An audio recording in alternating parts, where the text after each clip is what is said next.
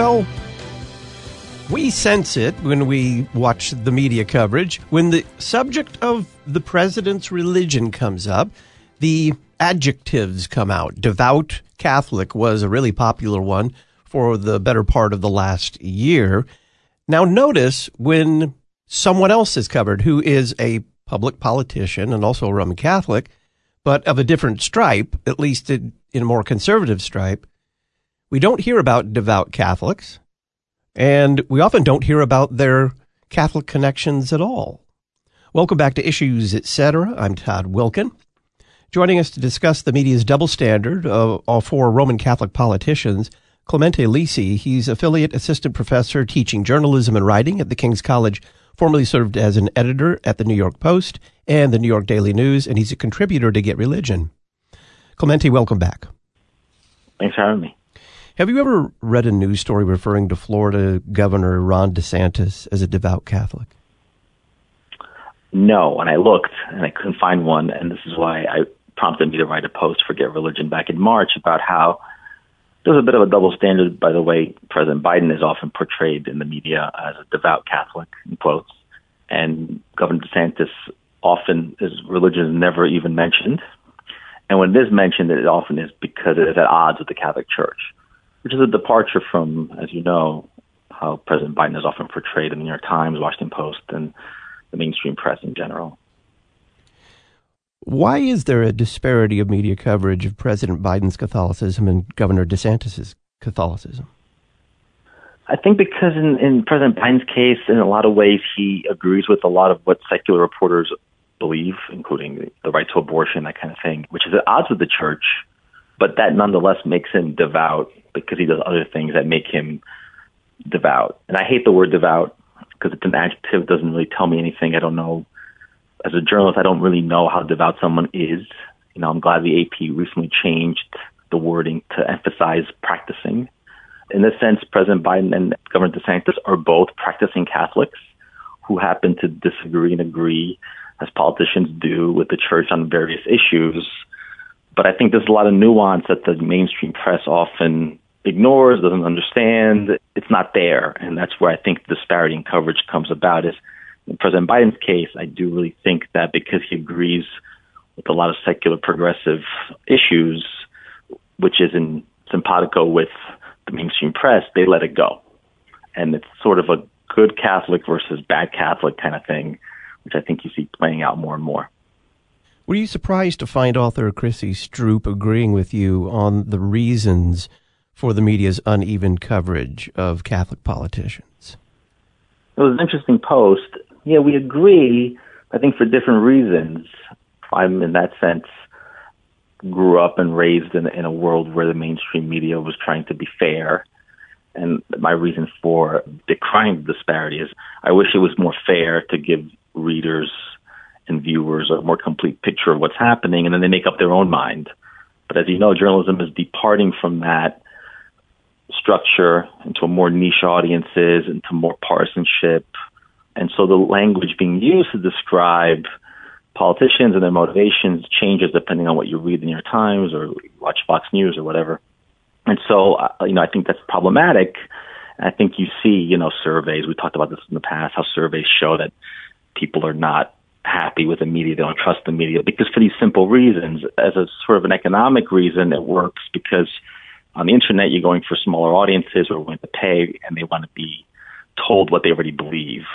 Journalism's job is not to do that. Journalism's job is to tell you the facts, report out what actually happened, and then it's up to you then as a reader to make a decision at the ballot box or anywhere else on what you agree or disagree. But unfortunately, we've departed from that structure, and that's where a lot of the issues are coming up.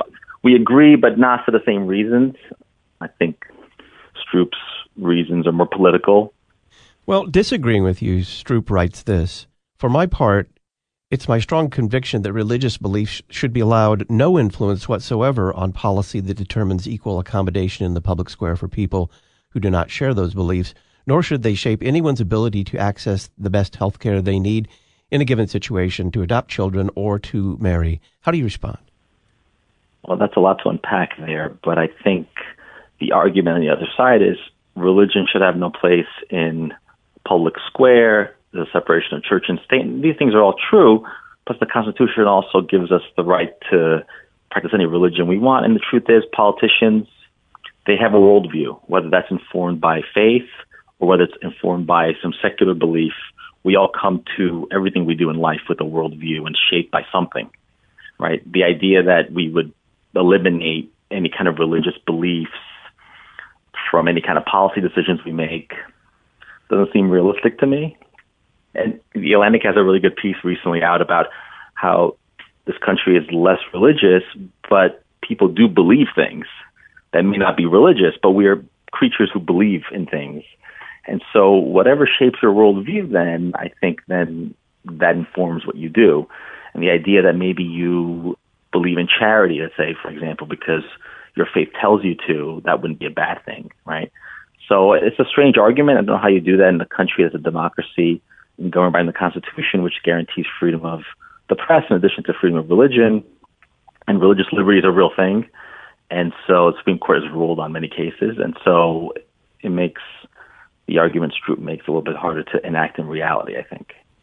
Stroop, who identifies as a transgender woman, also decries the influence of Catholic teaching in the healthcare system, writing, "Being transgender means that there are restrictions on where I can live and what health insurance companies I'm able to use in order to ensure that my care takes place within a secular system of clinics and hospitals where I don't risk being misgendered, shamed, or denied a necessary treatment on the basis of bigoted religious beliefs I frankly find deplorable."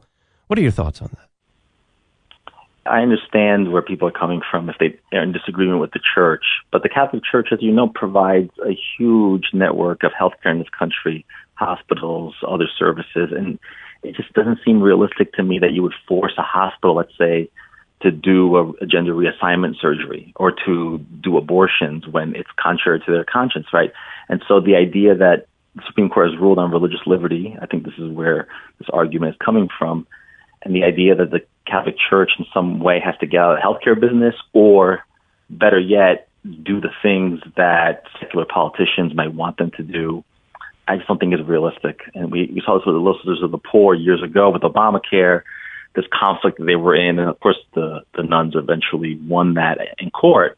But it wasn't a good look, I thought, by President Obama to try to force a bunch of Catholic nuns to do abortions or other things they didn't want to do, when there's other choices. I mean, you can go to a secular hospital, let's say, and get that done. I mean, I don't know the Catholic Church has a monopoly on healthcare in this country.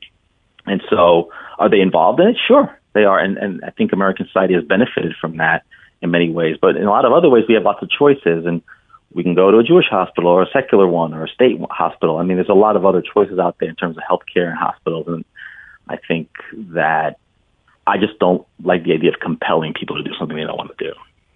Stroop asserts that the media is biased in favor of Christians. She talks about its refusal to acknowledge Christian privilege, equating Christian with good.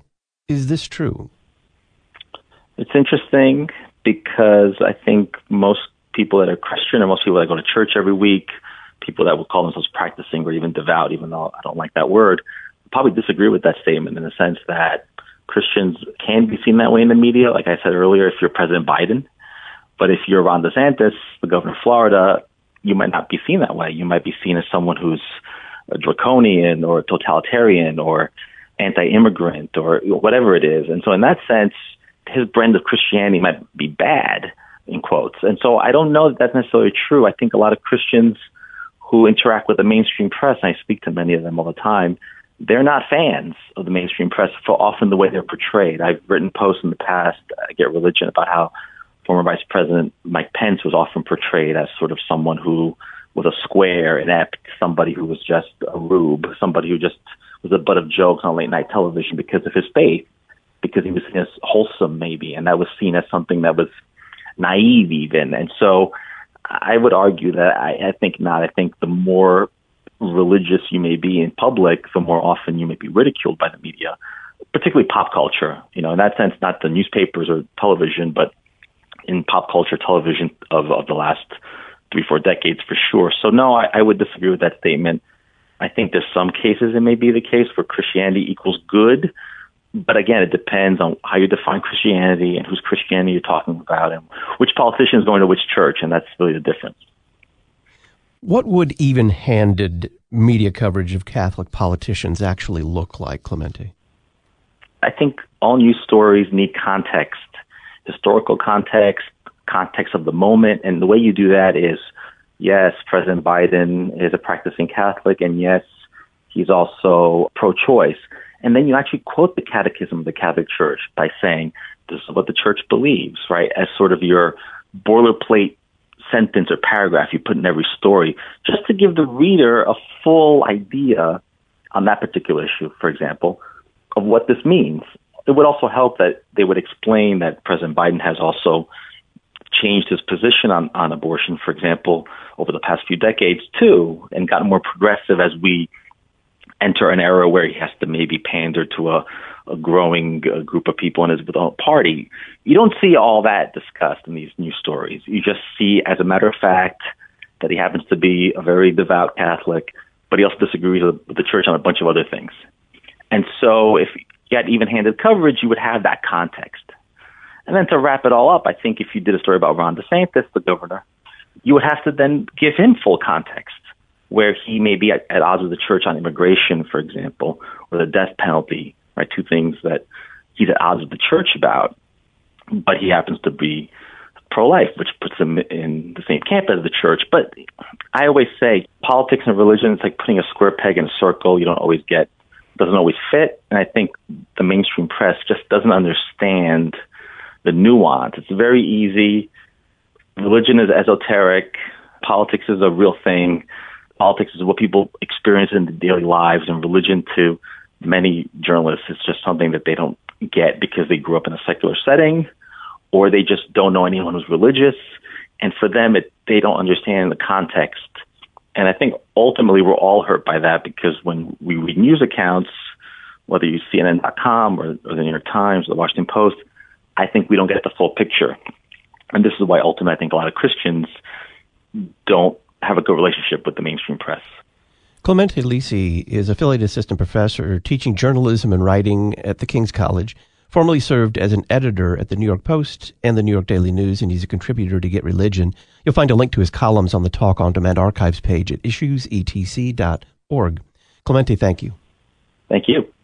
When we come back, we're going to talk about the presiding bishop of the Evangelical Lutheran Church in America during their church-wide assembly recently called for a new reformation. Pastor Larry Peters will join us. He's author of a recent column titled A New Reformation. Stay tuned.